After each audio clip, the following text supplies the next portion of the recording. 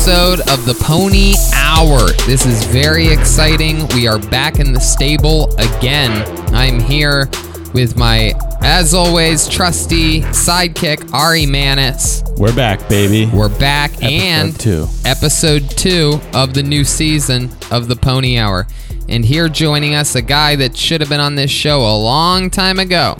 And here he is, one of my good pals, a guy that I spend a lot of nights with every single week. I'm talking a comedian extraordinaire. Even more than a comedian, a truly funny guy. The great, the powerful Earl Skakel is here, ladies and gentlemen. Humbled and honored to be here because I love both of you guys, and that's on the real. You know, two of my best friends here. Love you too. You don't have a lot of good friends in comedy. That's right. I mean, there's some, but you don't get that close with them, right? Like, and sometimes it's just weird because you can relate to some people about some things and you can't on other things, right? Like you and I have so much in common, yet we are so different. We have the same biggest passion, and then after that, it's a huge trickle down, right? You're into like Rat and heavy metal and into garbage music, you mean? Well, listen, when you sell 20 million records, then you could criticize Rat's musical direction. Rat sold 20 million records? They had a great run. Their first album sold 4 million units. Wow. I cannot name a single Rat song. You want to know what I think of when I hear the word Rat or see somebody wearing a Rat shirt? I think of you. You're the only person I know that even brings them up or wears a shirt or you even talk about them on stage. Like I know you always like reference them, which it's so funny because we reference what we think is funny, right? Well, he has a comic who has a special out and you headline around the world. Yeah. To me, you have to differentiate yourself from just, every other headliner. And you're definitely the only one making Rat references. I like that. If that's what you're shooting for, you're absolutely right. I am, because then if another comic does a Rat joke, you're going to be like, that's Skakel's scene. That's totally true. If I saw another comedian doing a Rat joke, I would start a Mencia video.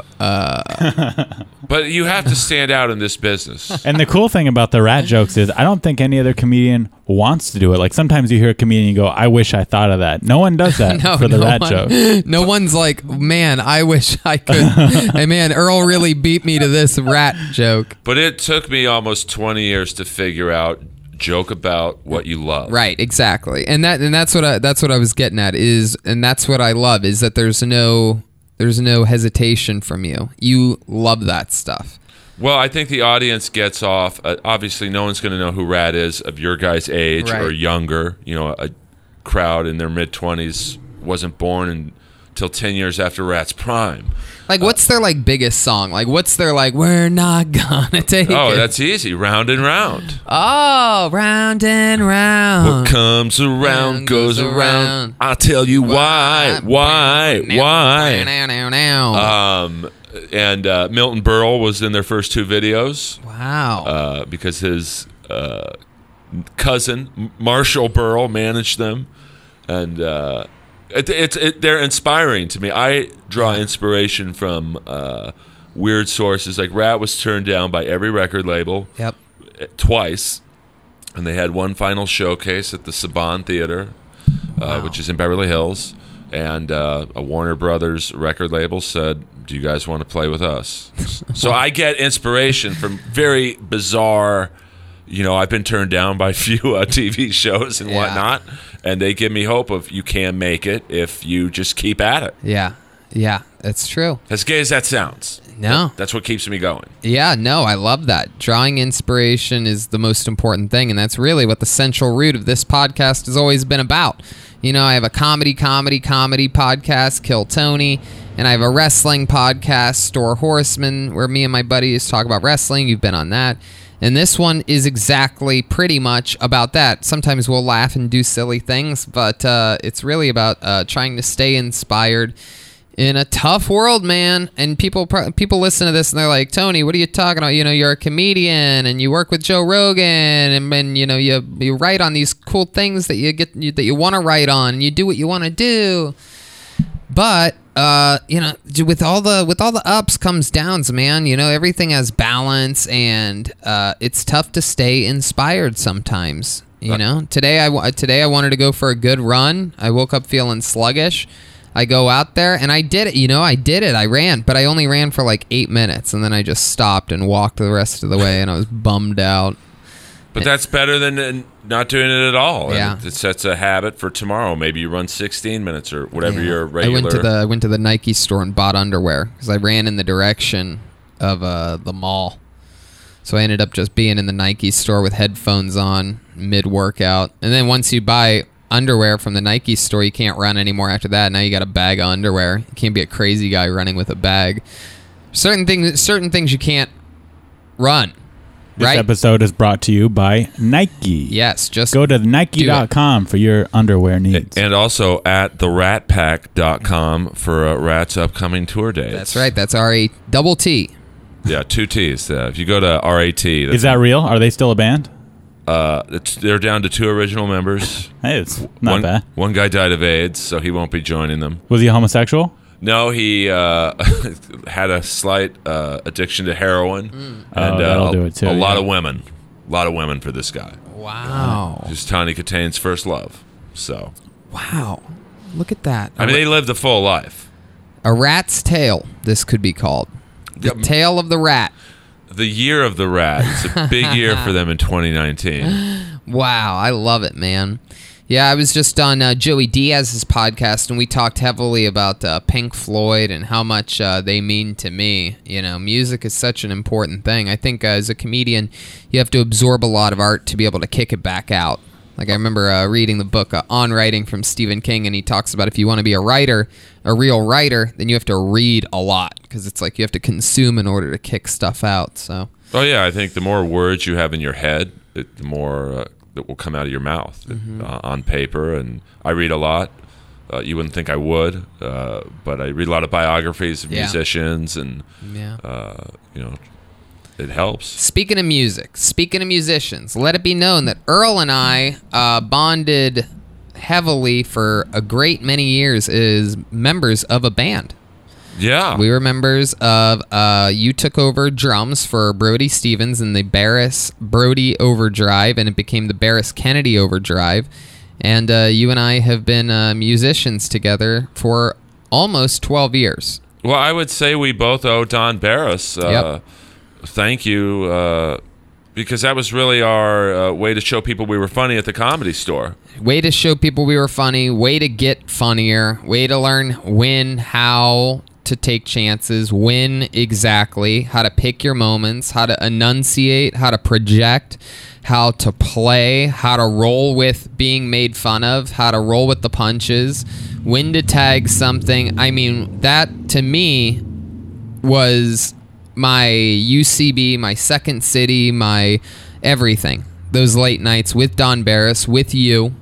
Oh, yeah. I mean, it was a crazy... the Comedy Store now is not what it was back then, which was, complete anarchy and insanity. And, I mean, we've seen people having sex in that room. Right before... the resurgence, it was really the Wild West up there. We saw people in a blowjob competition. Yeah, I mean, I was literally right next to Ari Shaffir getting his ding-a-ling sucked. I'll never forget your laugh. It was like a lion roaring. You were laughing so hard that the image is still in my head. I remember exactly where you were and the outline of it and what it looked like. It was unbelievable. I was crying. I don't laugh at a lot, which is why I rarely watch my friends, just because even if I think something's funny, I'll just be, oh, that's funny to myself. Right. But just the ridiculousness of Ari Shaffir and Dan Madonia getting blowjobs from this porn star in the number one club in the country. Even back then, it was still the number one club in the country. Yeah. It was just a little bit more outlaw. Yeah. And I was crying. Ari was having trouble functioning. Which, who wouldn't have? Right. And just the girl. Both of these guys had flaccid penises, and they're trying to not laugh. And if they look up or around or listen to anything that's happening, it's all hilarious because it's all their peers. And Huck, the bartender, I remember him being in like the front row smoking a cigarette, laughing his ass off. I mean, it was, and the girl was trying, I don't think anyone heard this but me, trying to talk Ari, trying to calm him down, like, it's okay, baby, I got this, I'm a pro, I do this for a living, and she's yanking on his dick like a slinky. And Tripoli and Barris are like... Yeah, co-hosting it. Like, egging them on, and the girl stayed on stage for about 20 minutes after, completely naked, taking questions, and... It was hard to do comedy in that environment. Yeah. Because it was like, okay, I don't want to interrupt Don. I don't want to interrupt Tony.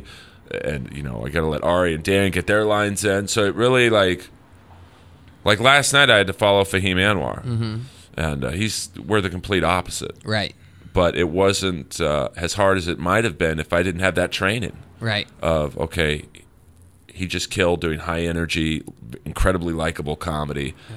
I'm the complete opposite. Low energy and not unlikable, but just right.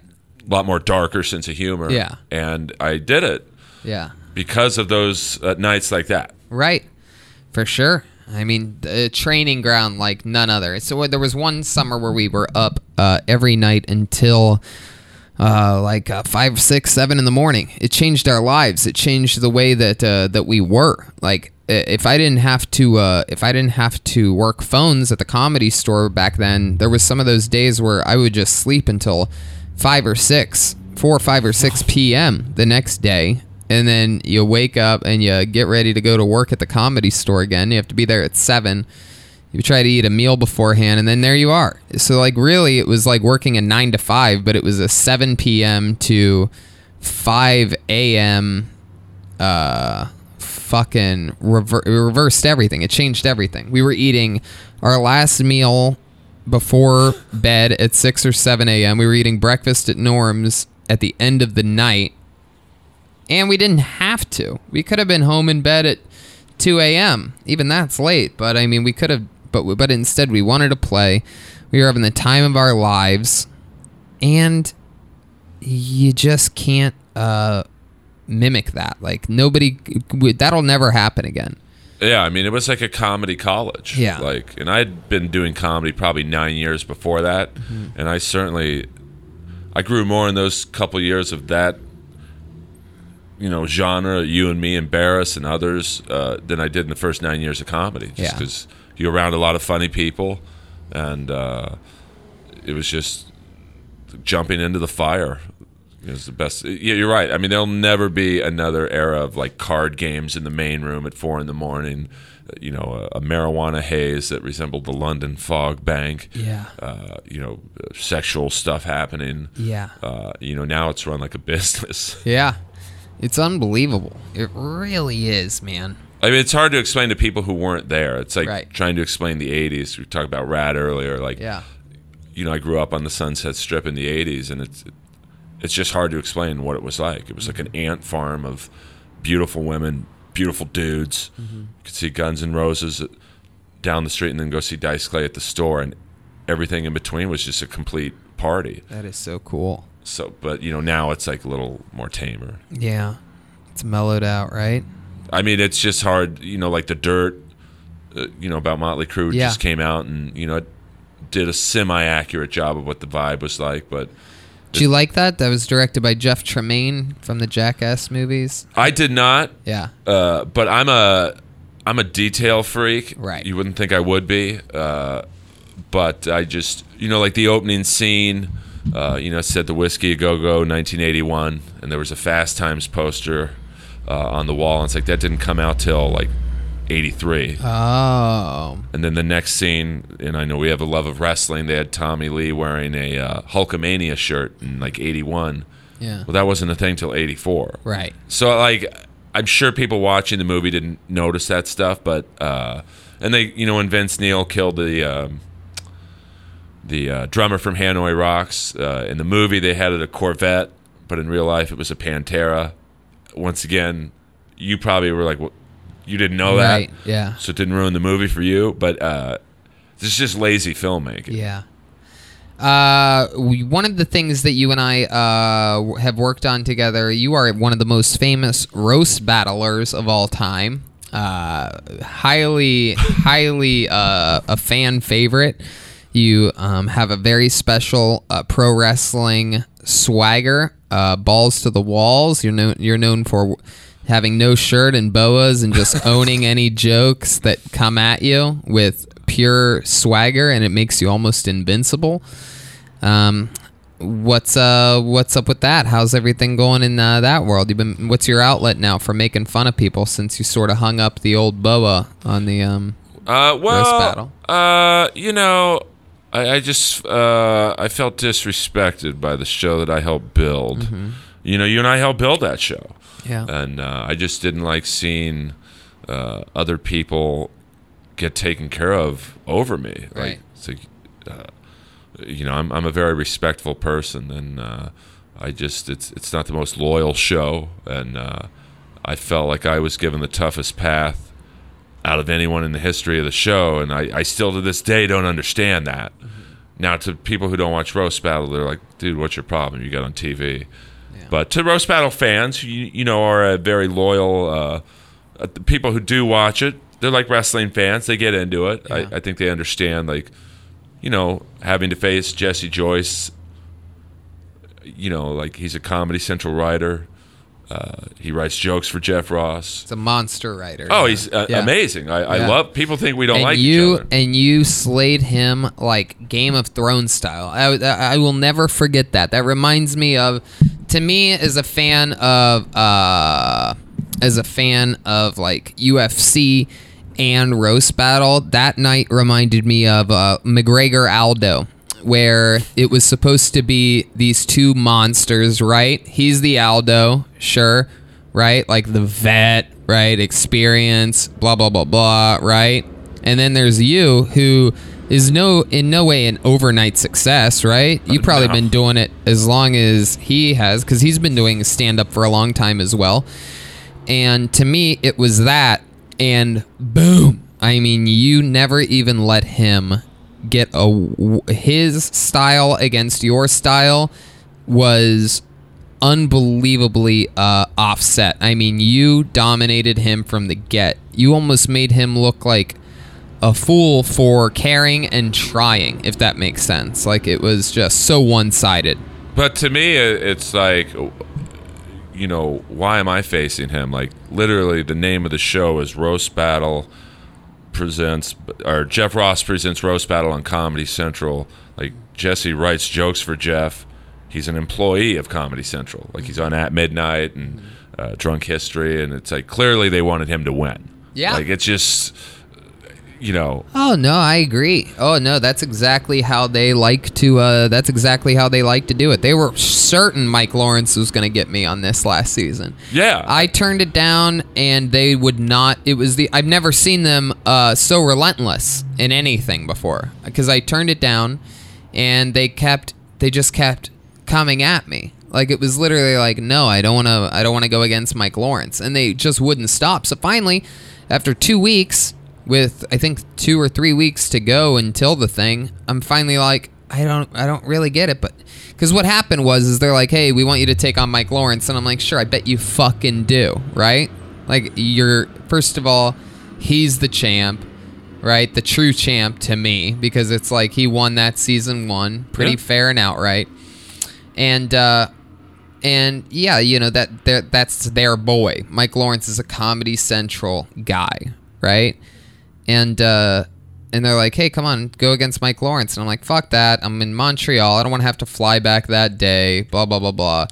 But then after I turned it down, something happened where I started wondering, like, well, what would I have said to him if I would have done it? Next thing you know, you're making yourself giggle. Now you've got a joke. And then you're thinking a little bit more because you got that one joke. And now you have 2 or 3 jokes that you love. And then they're still asking. It's like, you know what? Fuck it. Let's go. Well, I mean, I don't know. I just I think I have a pretty good head on my shoulders in my season, or our season, season 1, which I think was the best season by far. Of course, no doubt. like in the Road to Roast battle, L.A. edition, there was 10 comics. You had Joe Dosh got to battle his podcast partner. Olivia had gotten to battle someone she'd already beaten. Guy Branum and Hooper are friends. Tiana and George Perez are friends. So it's like, why is everyone getting to battle someone they know or they've beaten, and I get to battle this guy on a show that I helped build, and then I beat him how I beat him, and then in my bracket in Montreal, the second I got it, I'm like, I'm being punished. Of course. Because my first round opponent was someone you're familiar with, Tom Ballard. Indeed. Who is a killer. Who beat me, right. And he beat me the year before in Montreal because I was already looking past him. Yeah. I was literally like, fuck this kid, good luck. Yeah. And it turns out that, one of the things I remember from that is that he used a joke against you that he used against me the year before, right? Right. And the funny thing is, and this is exactly what I was talking about when I brought you up, and your style is some things can bounce off of you and they stick to me. You know what I mean? Right. So the joke was, I may be gay, but at least I'm not a faggot, right? And he did that against me, and dude, it was over. It was literally, we were having a fist fight, and he pulled out a sword and cut my head off because that's the main thing against me that people go to is it's like, oh, good job, gay boy, or totally gay. Oh, Tony's in the closet, blah blah blah blah, right? Any people try to hit me on other things, but truly at the end of the day, it's basically you suck Rogan's dick, final punchline. It doesn't work. But the problem is that he's gay and he can call me a faggot, and he did, and he fucking landed it. Meanwhile, and I had a feeling he was going to try that against you too. That's why when I remember hearing it, it really stood out to me because I'm like, oh, if he tries that against Earl, I don't think it's going to work. And sure enough, he did. And what's he going to, nothing. I mean, literally, there was like crickets because you're standing there shirtless, right? Oiled up. Boa oiled up. Totally. Like, his joke is, I may be gay, but at least I'm not a faggot. And you are more flamboyant than him, and it bounced right off you. It didn't land for a second. And meanwhile, you're already rebuttaling and laying him out. Well, I think you and I are people probably say, oh, he's kissing Tony's ass by saying this, but I'm not an ass kisser. Or if I was, I'd be a lot further along. Yeah. But you and I are in that same boat of, we know where we're going to get hit. Yeah. People are going to attack your special. Yeah. But to me, that's stupid because it's like, well, where's your special? Right. And then they're going to attack you with the Rogan thing. It's like, well, Rogan's a star maker. Yeah. Clearly, he sees something in me he doesn't see in you. With me, it's the Kennedys. I like underage, or not underage, but I like young girls. It's like, what's the problem with that? Like, I think it's pretty cool. Yeah.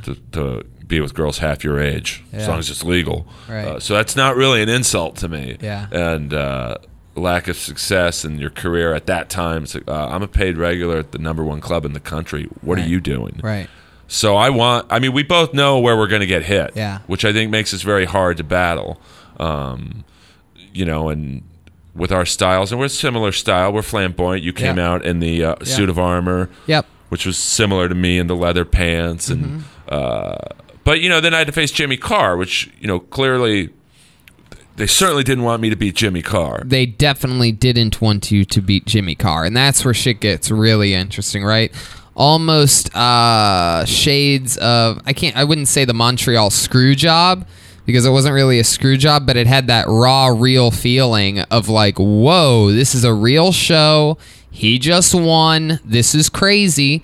They can't not give it to you. Like, I remember before the judges weighed in, they're literally, that panic that sort of sets in. Oh, I saw it. Yeah. And Jeff's face and the Comedy Central faces. Right, they couldn't believe it. Well, because I had one joke that didn't work, but... if you listen to Moses, he says before every battle on television, it's based on jokes, it's based on presentation, it's based on the judge's interpretation, it's based on the crowd's reaction, and I would say that I love Jimmy. Yeah. I mean, Jimmy he's a friend. Yeah. I wish people knew the real Jimmy Carr, like, because he's the sweetest. Oh, he's the best. He keeps it real. I mean, you talk about someone who keeps it real. Yeah. Jimmy keeps it 100% real. But, me calling out the clipboard, it is easier reading your jokes. Yeah. Because the one joke I had that bombed, I left out the first part. It was about a family situation Jimmy has. Mm-hmm. And if I don't forget to say that part, the joke kills because it's a great joke. Right. But so I would have loved to have read it. Yeah. And so I don't think people realize that. Yeah. That it's a lot easier to read. Oh, yeah, for sure. You're nervous. I mean, as great as a performer as you are, and I won't necessarily say I am, but I was nervous up there. You're petrified.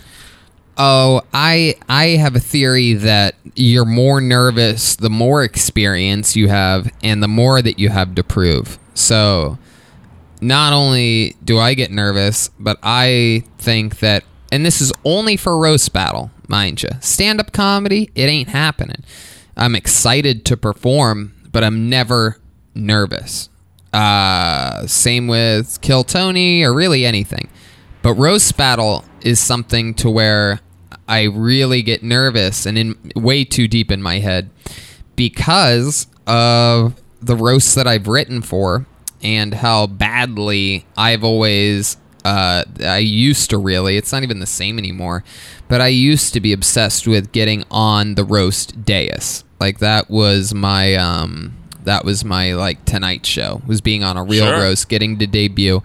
That's back when they did that. They had just, when I started on that stuff, they had just blasted Whitney, Schumer, and Jeselnik.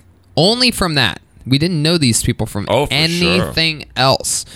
It was just being on the dais of a roast. They used to have that kind of star-making power. Let's just acknowledge that for a second. The Comedy Central was able to make stars from the roast. And by the way, they just stopped doing it. They stopped doing it. They gave it to, they just don't do it. They're trying. They tried with Nikki Glaser a couple times and Pete Davidson, and it's just a different thing. Like it's like we already know these people. Well, I mean, I think like I just did, and I'm not trying to subtly plug a thing I did, but I just did the roast of Shane Doan in Phoenix. Now, Shane Doan's a very famous hockey player, if you follow hockey, and the dais really taught me a lesson. It was me, it was Chris Frangiola, Jimmy Schubert, Joe Bartnick, and it's like, this is how Comedy Central roast should be. None of us are famous. I mean, with, great names, but it was one of the best roasts I've ever seen or been a part of because it was just people who are good at roasting. And I don't know Pete Davidson. I'm sure he's a great guy, but he's not necessarily a comic or roaster. They've had other people involved. It's like, I get you're famous, but like you're not good at roasting. And it hurts the quality of the show. It's true. I'd rather see people like you, me, Mike Lawrence. Now, the three of us, we have varying levels of fame or whatever, but we're killer roasters. You guys are great roasters and roast writers. I'm a great roast performer. That would kill on the next Comedy Central roast. You're absolutely right. And at some point, they became obsessed with fame. It's very weird. I think that they think that the more famous the people on it, the more viewers it will get. I think that they think that it's only about fame, not about quality. I truly believe that. And that's what they do. They reach for the moon for these celebrity types. Celebrities that can read teleprompters. Because once you make it to the big roast, I mean, I promise you, it doesn't get any bigger than the teleprompter that they're looking at. I mean, they are reading... They talk about reading jokes. They are reading jokes. Oh, I mean, I get wanting celebrities, but I think if you get Jim Carrey, I get that. Whether it's roast battle or the next, like the Bruce Willis roast. But like, I don't know if they're getting the big enough names where people go, I want to tune in to see this person over, say, Earl or Tony. Like, I think it's better for the show if you have people who know what they're doing. And that's not a knock on the celebrities they're getting, but like... and the quality matters, man. The Charlie Sheen roast is one of the funniest roasts ever, and it has more views than Franco and Bieber and all of it. Sheen's the record holder. So, it's quality over celebrity, it's proven. People, the word of mouth nowadays, people don't even know something's on if it wasn't great. You know, people aren't like, oh, I saw the roast last night. It was, you know, well, they're not talking about it if it was just good. But like roast battles, let's take roast battle because it's, you know, it's a little different than the Comedy Central roast. But like, I don't like the celebrities who do roast battle, like, because they're not good at it. Like right. You and me, are we the biggest names in the business? You know, maybe not, but we're gonna have a killer roast battle. We know each other. We're great at roasting. Versus, say, you know, Todd Barry, who is a comedy legend. Right. He's amazing. Yeah. But he's not necessarily a roaster. Right. The Sklar brothers, their kids go to my sister's kids' school. I love those guys. But I don't know if they're good at roast battle. Right. Like, I just don't understand this need to get pro wrestlers, NBA players who've never done it before. I just don't. I think it hurts the show, and I think Comedy Central, who I'm on good terms with, it goes back to, why did you sign up for Roast Battle in the first place? Because it was two great people battling. Pat Barker against Leah K. Janian. Are they known? No, but they're two of the best. It's better than, you know, random celebrity who's just, I don't think it's going to make that big of a difference in the ratings. Right. No, you're right. It definitely doesn't. So if they get Rogan, oh, I see. Okay. Right. They bump Earl for Rogan. Right. I get that. Yeah. He'd probably be good at it. Yeah. But, you know, I just, it drives me up a wall. You remember the early days of Roast Battle? It was insanity. Yeah. You know, it was just like the Wild West. It was two open micers, but who were good at roast battling, which is a skill. I mean, I think it's a limited skill set. I don't think there's that many people who are good at doing it. You know, there's that core group of us. You know, Mike, you, Tiana, you know, maybe 10 overall who can really do it. Yeah. And now I think it's, you know, getting watered down a little bit. But, you know, hey, what do I know? I just work here. Right. Oh, I love it. I love it. What else has been going on in life, man? A lot of voiceover work. Yeah. Which I owe to Roast Battle. Yeah. You know, I'm on Tyler, the Creator's cartoon, The Jellies, where I play the dad. I'm the only white guy on an all-black cartoon, which is That's crazy. so cool. But I owe it all to Roast Battle, because he was there one night with Gerard Carmichael, and, you know, it's opened up a lot of doors in the voiceover world, which there's not. But even in that field, you think a guy with this voice, the deep baritone voice for a white guy, still tons of rejection. Yeah. I mean, I go on probably 10 to 15 auditions a week for voiceovers. Yeah. And, you know, I'm lucky if I get one gig. Right. It's very, very, very competitive. Yeah, I've been actually doing that a lot too. My agent is obsessed with the idea of me being an animated, like Pixar movies and whatnot, like a character in that. So I basically everything that they make, DreamWorks and Pixar, all the animated things, I go down there and read stuff in a booth, and the amount of rejection's crazy. I had one big animated audition the other day, and I read the character, and for some reason it reminded me of Adam from the Comedy Store, and I read it like Adam. I asked the voiceover assistant that was in the studio at my agent's office if that's weird. I'm like, hey, you know, instead of reading it like in my normal voice, I sort of have like a take on this character. And so, yeah, I sort of just like, oh, you know, I mean, geez Louise, are you kidding me? You know, and I sort of read it like that, which was fun. It made it more exciting. And, yeah, the rejection's hard, man. Still nothing on that. Nothing in the voiceover world for me yet. And, again, just like you, I mean, one or two every week, every other week, something like that. Well, it's such a...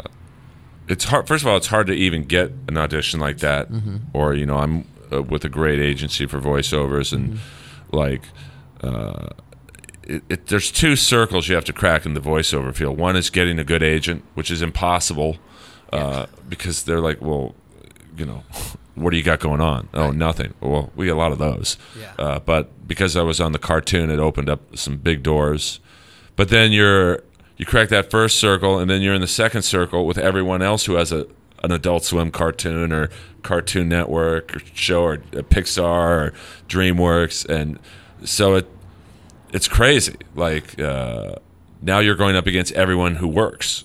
Yeah. And now, because of Hollywood being in the state it's in, you have Kiefer Sutherland doing voiceovers. Right.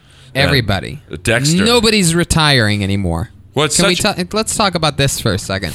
Why has no comedian retired? Remember when Letterman said he was hanging it up, and Steve Martin's still alive, and Martin Short? These guys are all making Netflix specials now. Remember when Chappelle took a break? Even Chappelle was gone. Now he's back. Chris Rock continuously.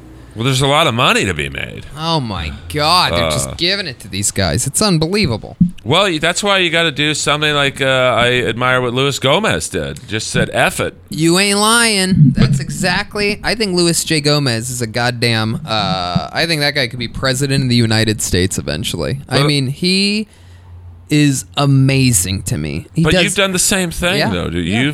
And I always bring you up to whenever I'm talking about comedy, and yes, it's hard to make it. I'm doing it to a smaller degree. Like you and Lewis have found a legion of fans that hone in on your style of comedy. Rogan obviously is the Wayne Gretzky of honing in on a fan base that is going to like your humor. And you market it to them, and then if you build it, they will come. It's a hacky expression, but it's true. Yeah, Louis J. has a new special. Louis J. Gomez presents Louis J. Gomez, and it's incredible. This guy. Have you been to Skankfest yet? I did the first. I don't know if it was the first year of Skankfest, but I did the first year of the Naked Roast Battle. Oh, okay, yeah. Which was. I saw something that it's hard to explain even now, where Zach Amico, a legendary New York comic, was completely naked. You'll appreciate this as a wrestling fan, he was blading himself to bleed, and he did it a little too hard. Oof. And, they blade, for you non-wrestling fans, to get blood, wrestlers nick their forehead with a razor blade usually, and because there's a lot of blood vessels in your forehead, and Zach did a little too hard, and you take any Abdullah the Butcher or Ric Flair video where they're stuffed bleeding, doesn't do anything compared to what Zach did. And Ari Shaffir is next to me pissing in a cup. Oh no. And he threw probably a 16-ounce light beer cup of urine in Zach's face on an open wound. Yeah. And, so I've done that. I love Skankfest. I mean, it almost speaks to Lewis as an individual. I think, you have the Montreal Comedy Festival, which is industry, and people go there to get development deals and specials and signed with, ICM and William Morris, and I think Lewis and Big J. Okerson started almost an anti-industry festival. Mm-hmm. Fuck you. These are just comics who we find funny. Yep. And it's huge now. It's unbelievable. I mean, Jim Norton, Dave Attell, Big J, Ari. I mean, there's just monsters everywhere. It's so crazy. I've bonded more with, Robert Kelly and, it's just a bunch of people that, Rich Voss, that these real New York guys, and everybody's just family there, and it's so much more bonding. It reminds me of my first time in Montreal. It reminds me of the hope that there can be. Even in the few years that I've been going to Montreal, it's I'm done with it. I have no desire to go this year. I've gone 4 or 5 years in a row, and I'm just over it. I mean, but meanwhile, I'm excited to work at a discounted rate for Skankfest. I'm highly looking forward to it. Yeah, I mean, this year I'm on Clusterfest, which is the same weekend. Oh, yeah, that's right. But, I'm at the point where I got to start getting in front of industry. I ain't getting any younger. What's interesting is it's true, right? Get in front of the industry. But what is the industry anymore? I mean, it's so funny. Comedy Central just got on YouTube a month or two ago. You know about this? No. They finally just dumped their mother load onto YouTube, right? Because before you couldn't find anything. Right. You could go to their website, you can click on the show, and the thing just immediately sends you to 8 minutes of commercials, and you're like, oh, the fucking thing's broken. This was Comedy Central's platform for years, and they thought they could get away with it. They thought people were just going to keep watching the commercials over and over and over and over and over and over and over and over again, and they were wrong. And now what's funny is those execs that didn't want to make moves 10 years ago, 8 years ago, 6 years ago, now they don't even get to really be the execs that they were trained to be and wanted to be, because they don't even get to really make shows anymore. They might be making 3 or 4 original shows right now. Now they bought up Futurama. They buy up King of the Hill. You know what I mean? They're just airing old shows that some other creative network exec helped make. So it's the ultimate whamboozle. But yeah, I guess I went off on a rant there, but what I was talking about was like getting in front of the industry to help a career. It's so to me, it's so like last resort type of thing, to where I think a place like Skankfest is right there with a place like Clusterfest, because the future might be in that room, if that makes sense. You know what I mean? Some guy that maybe some guy that maybe is going to do something one day, I feel like could be there. It's just so much hope and excitement in those crazy places. But yeah, Clusterfest looks like fun. I mean, I know they're doing Roast Battle. Yeah. And then are you doing that? I am. I don't know who I'm going up against, but Roast Battle's a weird thing. I think there's a small group of people like you, me, Mike Lawrence, Tiana, Olivia, where there's no really more fame to gain from that show. Right. It's not like if you do season 4 or I do season 4, we're not going to get a development deal. Right. They've already seen us do it. Yeah. But it's still a fun show, and I'm going up there more for the stand-up spots. Right. Just because I think there's a semi decent amount of the industry hasn't seen me do stand-up necessarily. Mm-hmm. So, but Skankfest is more my vibe from the standpoint of it's gritty. It's I think when I was doing it was at the Creek in the Cave, which is like a really dungeony type of. It's like urine and like it's people, like a squozing in dive bar. Yeah, a little bit extra space. And when I opened up that patio door, and it was hundreds of podcast fans, and they all came, not all, but a few came up to me and said, "Oh my God, you're Earl, Inappropriate Earl." Like, I was like, "Wow, this is my fan base." Yeah, like this is the Kill Tony fan base. Yeah. This is a Legion of Skanks fan base. I mean, we're all kind of share the same fan base. It's really crazy. It's like a big family. They really know you, and in a good way. I think a lot of people assume that podcast fans are sort of like dorky or whatever, but it's really not at all, because it all really stems from what? Rogan, right? Oh, yeah. And then you look at what Rogan is, and then again, from a distance, you'd be like, oh, the Rogan fan, I can picture what that looks like. That looks like a meathead idiot, right? Well, no, not at all. I mean, sure, if you're going off a UFC Rogan, if that's what you think he is, then sure, I could see why you would guess that. But if you listen to 5 minutes of his show, you'd see why you'd be wrong in a heartbeat. These are all educated people that want to gain knowledge. They're asking questions. They want to know about biology and health and comedy and all these things. Joe's just asking questions and learning stuff and questioning things in front of professionals of different fields, of different types. And those are the fans that end up being podcast fans that fall into the thing and listen to 15 hours of podcasting a week. It's smart, clean dudes. Very rarely is there an idiot. And if there is, you're going to get that anywhere. I mean, there's...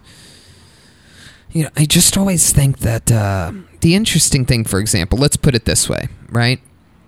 So, because I perform in, like, this Saturday, I'm doing an arena with Rogan in San Diego, right? An arena. We're talking like, I think it's something crazy, somewhere between 8,000 and 12,000 people at once. And I think it's 12.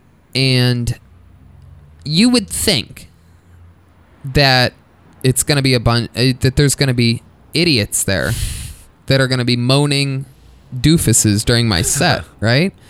But again, it doesn't happen there. Meanwhile, if I were to say, if I was in front of someone else's crowd, now again, my crowd's the best crowd. I can say with no hesitation, I have the best fans in comedy. I have some of the, I have some people that just hate me and they don't come, right? But they still listen. Oh, they listen to everything with a fine-tooth comb, waiting for me to make a fool out of myself. But hey, it's a listener's a listener. Yeah. Oh, I agree. They all count. And so, let's say I was with somebody else's crowd, I would put the odds of having an idiot in the crowd at a higher rate, opening for almost anybody other than Rogan. That's the crazy thing. You know what I mean? Like, it's an unbelievably smart crowd. And, it's just really cool that we're just so lucky to live in this age where podcasting's a thing, right? Other people had different things. Entertainers didn't always have an outlet. I didn't even really want to do this today. I didn't want to do it. It's tough for me to do this show. Someone asked me when I was in West Nyack. Someone asked me, it was this past weekend, someone asked me if I'm gonna, what's up with the Pony Hour? And it's like, what? I always feel like people are fucking with me. Like, it's like, really? You really want to hear me just talk about life? What about Kill Tony? What about the fact that I put out almost 3 hours of content a week now, in front of a live audience, improvised with a band, with sound effects, with music, with big comedic geniuses as guests, and an opportunity of someone having a chance to be found and discovered, all this stuff. What about that? And what about the Store Horsemen? But it's crazy that we get the chance to ramble and talk and sort of just figure out what's what. But all three of those things are so different. Like Kill Tony is like a variety show of sorts. The Store Horseman is wrestling themed, and this is, I think, more for maybe non-wrestling fans of your fan base to go, okay, it's just Tony talking shop with a comedy buddy. Yep. So all three offer something different. Yeah. So, fans are the best. I love it. They keep us going. You ever eat at Bib and Bop? I've never eaten at Bib and Bob. I go to Body Energy, and no, they don't sponsor me. Body Energy, what is that? It's a very small town Canadian company. They have like 5 stores in the U.S., one in Hollywood and one in West Hollywood where I live. And it's just they have pre-made meals and shakes and vitamins, where I get all my vitamins. And I'm obsessed with this Bib and Bop place. Silly name, but great food. You can get these quinoa bowls with noodles and shit. You can get it any way you want it. I'm telling you, this shit's addictive. I told Sebastian about it the other day because I told him that if he goes there, he'll get a brilliant bit out of it. Right. And so I go, Sebastian, and I'm one of these guys. What's funny, going back to the ass kissing thing, right? Because work with Rogan. I used to travel the world with Jeff Ross, right? I've been very lucky. So, of course, I always get these ass-kissing things, these assumptions, the jokes, right? The jokes. And on the contrary, I not only never compliment people, I'm actually the opposite end, to where I'll hit them with some truth bombs that may hurt their feelings, to where I'm like, I don't even know if I should say this, but since nobody else says those types of things to them, that's who they gravitate towards. Anyway, perfect example the other day, I get giddy around Sebastian. Like, I don't mess with him. I've always been the same way for 12 years. In May it'll be, of knowing Sebastian from the time I was a door guy there. Which is, hello, sir. If I'm being silly with somebody else, like in the hallway, I get out of his way. I got nothing but fucking super respect for Sebastian Maniscalco. I mean, he is, to me, the coolest fucking dude. To me, that's what fucking cool is. He's clean. He fucking looks shiny, right? He's moisturized. He smells good. He's well dressed. He's got a cool car, a hot wife, a cool kid, whatever, right? He's got it all. And his style is unbelievable. So anyway, I eat at this Bib and Bop place a couple of weeks ago. I become addicted to it, right? Now I've been eating it 2-3 times a week for the last 3 weeks. And I had to tell Sebastian because I ran into him at a Chipotle, and this Bib and Bop near where I live on Beverly is connected to the Chipotle. Right? So about a month ago, I ran into him in the Chipotle parking lot. I'm like, holy shit, Sebastian, you're getting Chipotle? He's like, yeah, I get it to go, whatever. Me too. That's what I did too. I got Chipotle to go. Eventually, I tried the bibimbap place because it's connected to the Chipotle, right? I fall in love with it, blah, blah, blah, blah. So now I'm talking to Sebastian about a week ago, and I'm giddy about this. Like, I'm just sort of, like, excited to even bring it up. And I go, Sebastian, you ever try that bibimbap place that's connected to our Chipotle? And he's like, nah, never tried it. I go, it's delicious. You got to try it. And let me tell you something, dude. It's made to be a Sebastian Maniscalco joke. I mean, there's no way that if you go there, you're not going to have a killer joke about it. It's everything about it is you. And he goes, yeah, I'll try it out. It's kind of again, bibimbap. And he does the thing, right? And my knees basically fucking buckle because he did it. He already knows. Right. He's already seeing what I'm seeing, and you could tell he did extra. And it's just me, you know what I mean? It's so fun when you're with a comedian. Theo did this to me last night. When you're that close to someone that's so funny and they can just fucking almost headbutt you. Oh, sure. To where it physically just fucking like, oh, God. Jesus Trejo, he's another one that's good at that. Jesus has the ability to make my fucking like ribs crack out of place. Like it's just... The other day, I threw out my back laughing at Gino, of all people. Gino, Speedweed Gino, had me dying because he's addicted to this energy drink made for women. Do you know about this? No, what's it called? He's addicted to a drink called Go Girl. It's called Go Girl. I'm not kidding you. It's in a pink can. You're going to start to notice that he's drinking it all the time. He's addicted to Go Girl. And... we were talking about this. This was at outside of Brody's one of his 6 memorials, the one outside of the All Things Comedy studio. And I'm talking to him about Go Girl, and I'm dying of laughter. I mean, it was also probably the combination of having to deal with some of the Brody stuff, which I don't handle this stuff well. I mean, I don't think anybody does. But anyway, it was probably a combination of me being almost slap happy from that because I was so incredibly fucking sad. I threw my back out because he's just talking about how much he loves the drink. He wasn't being funny at all. He's just literally, I'm like, I can't believe how much you fucking love that drink. And he's like, dude, it's delivered once a week. I have a delivery. It's on auto repeat and like all this stuff. He's talking about this fucking women only energy drink. Is it good for a guy to be drinking a women's only? No, it's not. There's no way. And he's talking about how, I'm like, and you always drink one during Kill Tony. He's like, I drink one before and one during Kill Tony. I put it on ice when I first get there so that it's nice and cold. And I don't let myself open it until the actual start of the show, or else I'll just start drinking it before. So I wait until you come out, and then I allow myself to open it. Like, and just him talking about the details of how much he fucking loves this women-only energy drink. Throughout my sciatica. I had a limp for 3 days because I'm laughing at Gino talking about Go Girl. Well, that's because we all know each other at the store so well. Yeah. That you're right. You can just give someone a look. Yep. And it makes them laugh. Yep. Because we're a core group up there. Yep. It's like a gang, the Comedy Store. Yep. So, and the combination of styles, right? Like, it's a clashing of so many different styles and moments, and it's just incredible. I was talking last night. I was talking with Andy and Fahim for a second. I literally just walked up. We're by the belly room marquee, the lit up one, right in the corner of the parking lot there, and I'm on the rail. I'm on the inside of the rail, so the driveway's on the other side of the rail, right? And we're talking about my T-top. Somehow it came up like, oh, it's supposed to be nice tomorrow. I'm like, yeah, I'm going to throw the fucking top off this bad boy, go for a drive.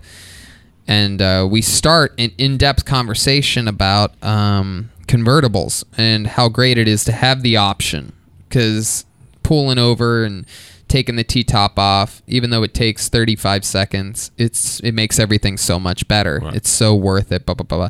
And right at that moment, Byron Bowers pulls in, just slowly going by us in a convertible, literally looking at us like extra cool, right? Because he knows he knows he looks cool, and he knows it's a cool car, and it's a convertible, beautiful LA night. But he couldn't have known what we were talking about, right? And boom! I mean, just these moments that happen there, the clashing of styles. Because Byron Bowers is the cool guy, right? He's the coolest guy.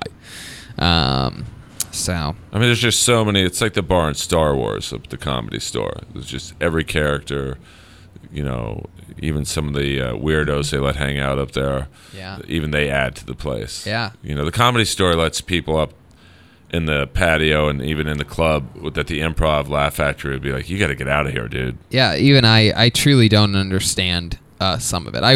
The Boone thing is an anomaly to me. Like the fact that, and I get it. Like he's part of things, I guess, sort of. You guess. I mean, I don't really get it, but it's unbelievable because everything else, they're like, this is a business now. We have to take this place more seriously, right? Like it's like an actual thing. Then you have him looking so sick. Like, I mean, he looks gruesome, like a hurt animal. And he's selling things to everybody for $1, so it's almost like they can't turn it down if they don't know. And they also want to be nice, and it's like, does this guy work here? Like, they don't know what the hell's going on. Everybody who I take there, I mean, not everybody, but a lot of people are literally like, hey, what's up with the one guy that looks like a shaved lion that's on the patio? I mean, yeah, it's hard to. He looks like a melting chocolate bar. Yeah, he's such a part of it. I wish I knew the actual story. I wonder if the Shores or somebody like something like there must be something we don't know, right? I mean, I think he's just an old comic from that era that never really left, but he's never really done anything bad enough to get banned. He skirts the line of harassment at times. He certainly does. He's been like a bad dog with me a few times. Well, he's like got a crush on you or whatever, and then but then he's in the corner of the patio at times picking his toenails and like flossing his teeth. Oh, I've seen him do the teeth flossing thing, and but like somehow it adds to the store that you could walk up, see this homeless guy or whatever he is picking his toes, and then you go around the corner and see Rogan talking to Russell Peters. Yeah. Like, you just don't get that at any club in the world. That is true. You don't get the guy picking his toes at any other club in the world. Like, you don't go to the Cellar or the Stand or the Cellar doesn't even like guys that look like me and you in there. Right. Like it's like they're like, why? Maybe they'd be like, can you go throw on a jacket or something nice? Or like, what are you wearing, a rat shirt? I don't know, dude. It's a busy night tonight. Maybe come back tomorrow. Yeah. Meanwhile, you got the Comedy Store picking his toes with his teeth. Like the store, like lets streetwalkers in the patio and just random freaks, transgendered, looking gargoyles, just every type of human is up there. Whereas at the Improv, it's just like, it's a great club, but it's very clean and corporate. And Laugh Factory's, even more corporate. Ice House is a great club, but it's just regular audience members. Hermosa, it's even high-end beach crowd. The Comedy Store is just like, come in. Yeah. We don't care what you look like. But it adds to the I think it's in large part why it's the number one club in the country. It's they don't discriminate. They want the freaks. It's true. And the high-end people. Yeah. It is quite the mishmash of all different things. Well, my friend, this has pretty much been the Pony Hour. That's what it's like. Can you believe it? Is there anything you want to plug that you got coming up? Well, just, I guess, Twitter and Instagram. Earl Skakel, EARL SKAKEL. And, I have my own podcast, which you've been on. And it's just called Inappropriate Earl. Mm-hmm. And, I get a wide array of guests. Like this week I had Virgil on. Oh, I love that. You got him. He came to Kill Tony on Monday. He came right after he did. That is so cool. And he was great. All he talked about was how big his dick was. Wow. I got to listen to that. Sounds like a long episode. But it was so crazy to, wow, this guy I used to watch as a kid. Like... Yeah. I wouldn't say he was in. Jesus, what's going on here? Yeah. But it's just so. That's what I love about what we do. It's like we're comics. We get to play wherever we want. We want for the most part, but we also get to meet Virgil. Yeah, no, it's unreal. I mean, I gave him a shout out on Kill Tony, and the crowd went crazy. You know, it's just so surreal. I mean, that's like part of the payment. Yeah, for sure. Yeah, money's great in comedy and voiceovers and all that stuff, but like the time that you and I got to do the Mean Gene, what was that, Ric Flair reenactment in front of Piper. Yeah, I mean that's like one of the greatest nights of my life. Absolutely. It's crazy. I mean, you've got a special out, you've headline all over the world, you've Rogan, I've got my things I do that are great, but moments like that, priceless. Meeting Piper and Virgil and David Arquette, you know, most people would be excited for Scream, but then it's like, that's a WCW champ. It's unbelievable. So thank you for having me, dude. Of course. My pleasure. Ari, what do you got over there? You got an hour? An hour and 20, I believe. Wow, we went long. Jeez Louise. But I mean, we could go longer, I'm sensing, but like that's what happens when you have two friends. Like that's we're a good friends. One. This might be the longest two episode friends, of the Pony Hour ever. Three good guys. Three talented comedians. Ari, yeah. But what I love about us three, you think in one sense we're competitors. Like, you know, I want what you have. Maybe Ari wants what I have, or vice versa. But we all root for each other. That's right. Yeah, absolutely. It's very rare that you root for. I want both of your lives, and I also wish you guys get more and more successful and selling more and more tickets. You just had an audition, huh? Yeah, I just auditioned for a Jimmy John's commercial. How did it go? Callback. I feel good. Really? Yeah. What do you have to do in it? What did you have to say? I had to sniff a sandwich like it was a glass of wine. Like it was a fancy glass of wine. Jimmy Damn, John's. it's too bad they can't see this. Yeah. I think you just would have gotten it. Yeah. I think they're a sponsor of Brock Lesnar. Yeah, they are. Fun fact about Jimmy John's, I ate it once on the road with Pauly Shore and got food poisoning and had diarrhea for the next 2 days. Well, I'm sure they're I going to hope they cast me. How do you know it was the Jimmy John's? It was the roast beef. Oh, yeah. How do you know that? Because it was what I ate that made me sick. How long? How much longer after that were you sick? An hour, right after it started digesting it. That is so bizarre. Yeah. Now, isn't there a UFC this weekend? Is that what you're doing with Rogan? No. We're just doing an arena on Saturday in San Diego. There is I believe, a UFC fight night, but someone told me Overeem was fighting. Yeah, no, he is. Yeah, get your boner ready. But there's so many cards now that I didn't even know he was fighting. Yeah, no, I know, it's crazy. Poor Overeem, man. I've seen that guy get his fucking head almost knocked off. I want him to get out. He needs to get out of there. These guys that have these warrior chins, it's all cute and fun, but we don't know what the hell's going to happen to these guys. I saw Mark Hunt getting beat up in a boxing match the other day. Did you see that shit? No, I don't want to see it. Jesus Christ. These guys, anyway, it just makes me sad. I'm doing Kill Tonys all around the world. I'm doing La Jolla next weekend, headlining. I think there's still tickets available for that. The 2 Kill Tonys there on Sunday are sold out. And then Kill Tony travels all of America. Phoenix, Arizona, Las Vegas, Nevada, Salt Lake City, Boise, Idaho, Spokane, Washington, Portland, Oregon, Vancouver, Canada. These are all theaters and rock clubs in the month of May. In June, you got Lawrence, Kansas has their own Kill Tony, Omaha, Nebraska, Des Moines, Iowa, Appleton, Wisconsin, Milwaukee, Chicago, Madison, Wisconsin, Minneapolis, Minnesota, Poughkeepsie, New York City. You work too hard. The Gramercy Theater, June 20th. That's a big one. New York City. That's Kill Tony. And, that's all I'm going to plug for right now. Of course, the road to Kill Tony Mania is in October. That's in Sacramento. And Kill Tony Mania, of course, is in San Francisco.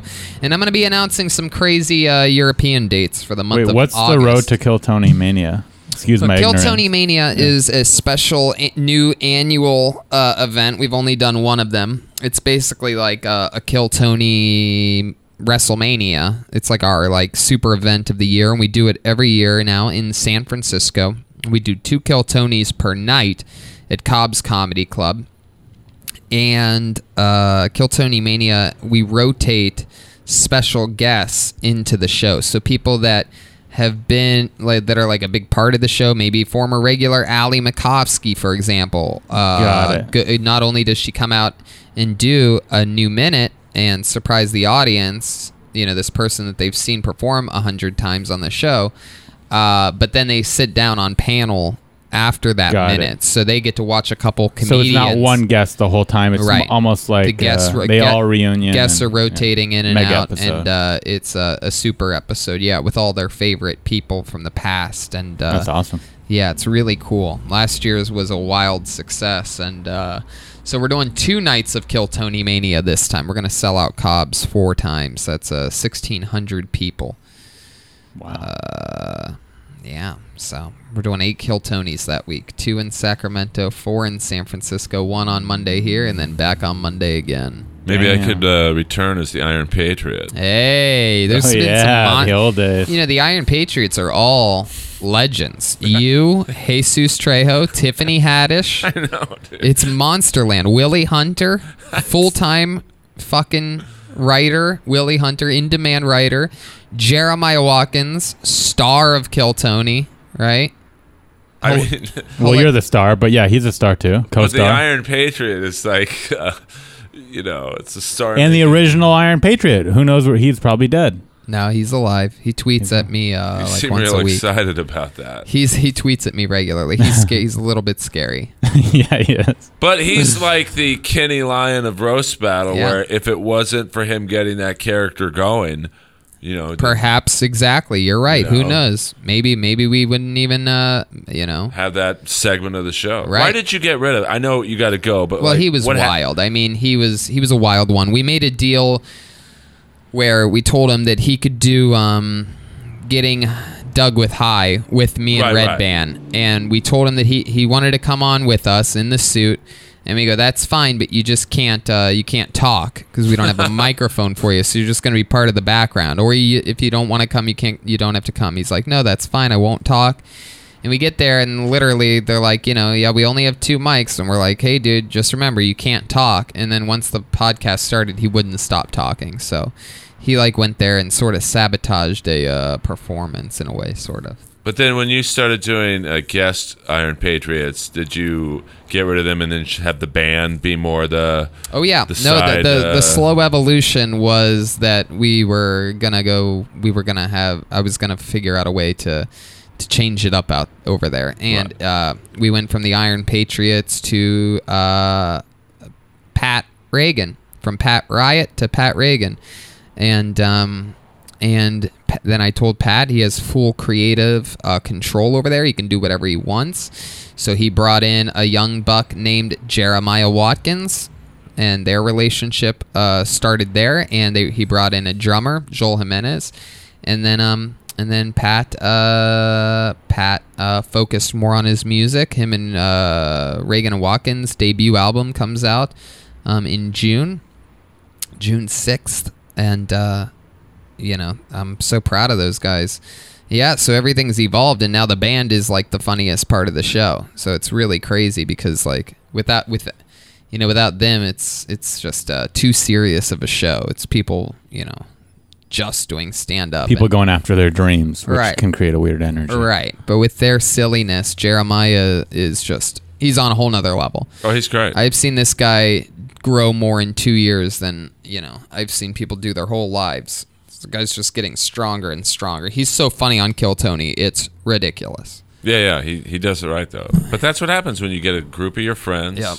No one tries to outshine each other. Yep. I mean, obviously you all want to do as well as you can. Good. Yeah, we all push each other. Sometimes I forget how funny I should be until I see Jeremiah or Joel crushing 2 or 3 times in a row. I'm like, oh shit, I gotta fucking catch up. But that's a credit to you, because you could be like Moses with Roast Battle. He could have been ball hog and said, this is my show. I don't want the wave, or I don't want Tony judging, or Mike Lawrence or Earl on the side. Yeah, you can't do that. You got to embrace all the great parts, and he did that, and I definitely do that with Kill Tony, and on to the next one. This was a fun Pony Hour, Earl. Thank you so much for joining us. Dude, it's, normally I don't like seeing other people succeed because they're not good people, but seeing you succeed at your levels, it's been awesome to grow from the days when you had a Jew fro and you were a door guy to now. You remember that, Ari? Would you ever see me with a Jew fro? No, I came post Jew fro. Wow. I never saw you with the fro. I'm trying to grow a little fro. Well, I still can. But you should be motivation for every open micer, for every or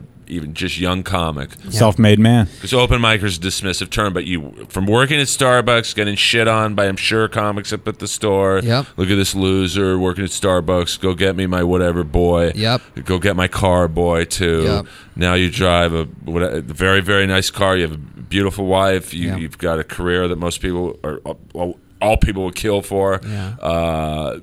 It's like sleeping in the back seat of my car in the alleyway behind the Comedy Store. I mean, working at Starbucks, going back, sleeping in Amy Cheapo. Amy Hawthorne. Amy Hawthorne's waterbed or the air mattress. Air mattress in the living room. Had to go through 2 or 3 air mattresses because they kept getting holes in them.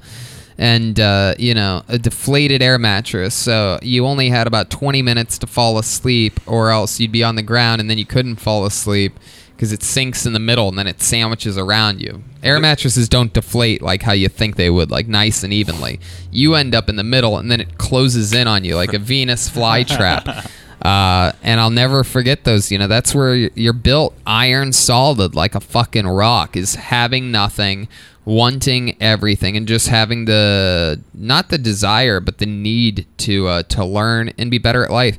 And let me tell you something, all the way down to the little things lately, I'm making the final improvements. I'm tightening the screws on actual life.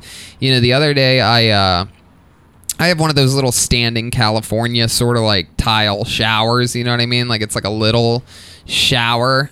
I have a full bath or whatever, but the shower is sort of like small, right? And I've always loved it. I've loved it. But the other day, did I talk about this? No, not that I didn't talk about this on that last episode that we did. No. The other day, I got a shower curtain for the first time because it's one of those showers that you don't need a shower curtain for. And then once I got the cool shower curtain that matches it and is nice and everything, and this is also really my wife has helped me tremendously with all this stuff, because not our new thinking, but really the mentality around the house is, keep everything clean, make it zen, have it be simple. A clean, organized life goes a long way. And I'm telling you, I don't come from, my mom was always a clean freak, but it wasn't really we weren't told that it could help our lives and that it really helps. Anyway, so I get the shower curtain that I want, and once I get the curtain, I realize, there's no light in the shower now, right? Because it used to just be this natural sunlight, or the light from the bathroom would just shine through. So now I've blocked out the light. So I'm like, what the fuck? All right. So I go online and I type in LED waterproof lights, right? And I find these fucking cool ass waterproof lights. Bring them back. Turns out they take fucking AAA batteries that don't come with them. So I got to go get fucking 16 AAA fucking batteries, right? Unscrew the things, put the batteries in, screw them back on, extra tight, put them in the bathroom, hit the remote control on switch, because it has a little remote control, and I put them in different parts of the little shower, like one on the shelf and the 3 in each corner, sort of like looking up. And I hit on, I turn the shower on, turn the main bathroom light off, take my little eucalyptus fucking fancy mist spray, give 2 sprays in the shower, so now it's basically a pro steam room, right? And the things change color, and they slowly evolve. Now I hook my Bluetooth up from my phone, have Tibetan gong sounds or whatever playing now on the Bluetooth in the bathroom. Now when I take a shower, it turns into a fucking full-blown meditative experience. Wow. And these are the things that I'm talking about when I'm saying making the new adjustments. This is and why I'm talking about this is because you talked about the true the iron grit of how I was made was in the back seat of my car. Absolutely. Working when I didn't want to work, never taking a nap, never taking a moment to breathe or relax or really appreciate what I was doing. And now I have it's like steroids because my body's not even used to it. Now I'm going into things relaxed. I'm going into my set, and my friend, it ain't ever easy at the Comedy Store for Tony Hinchcliffe anymore. There ain't a spot for me that's easy. I'm the guy that goes after Ingram or Theo Von. It's been set this past year. It is it. There's only 2 people I really go up after, and that's really it. Every Sunday after Rick Ingram, literally all year this year, you could look at every Sunday lineup. I go up after Rick Ingram. I'm the guy that has the, and I love it, by the way, because it ain't easy, baby, at all. And I love that that I have this amazing opportunity because Rick and I are so different, right? He's doing crowd work, right? And I'm working on fucking jokes, and not easy to follow a crowd work technician who maybe, sometimes repeats a good line that works because you can't do it, right? I mean, it's very hard. Oh yeah, I can't fucking touch crowd work. Do you think the last thing they want to hear the next guy? And I know because I've tried, I've dabbled in it. I've been following Rick for years. What I'm saying is now I've been bestowed, and it's a compliment from Adam. It doesn't let me get a fucking night of easy work in.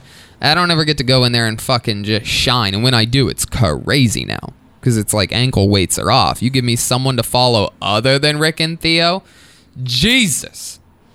Good God, y'all. What are you, a Dusty Rhodes? I mean, it is unfucking believable. And what was my point? What was my point?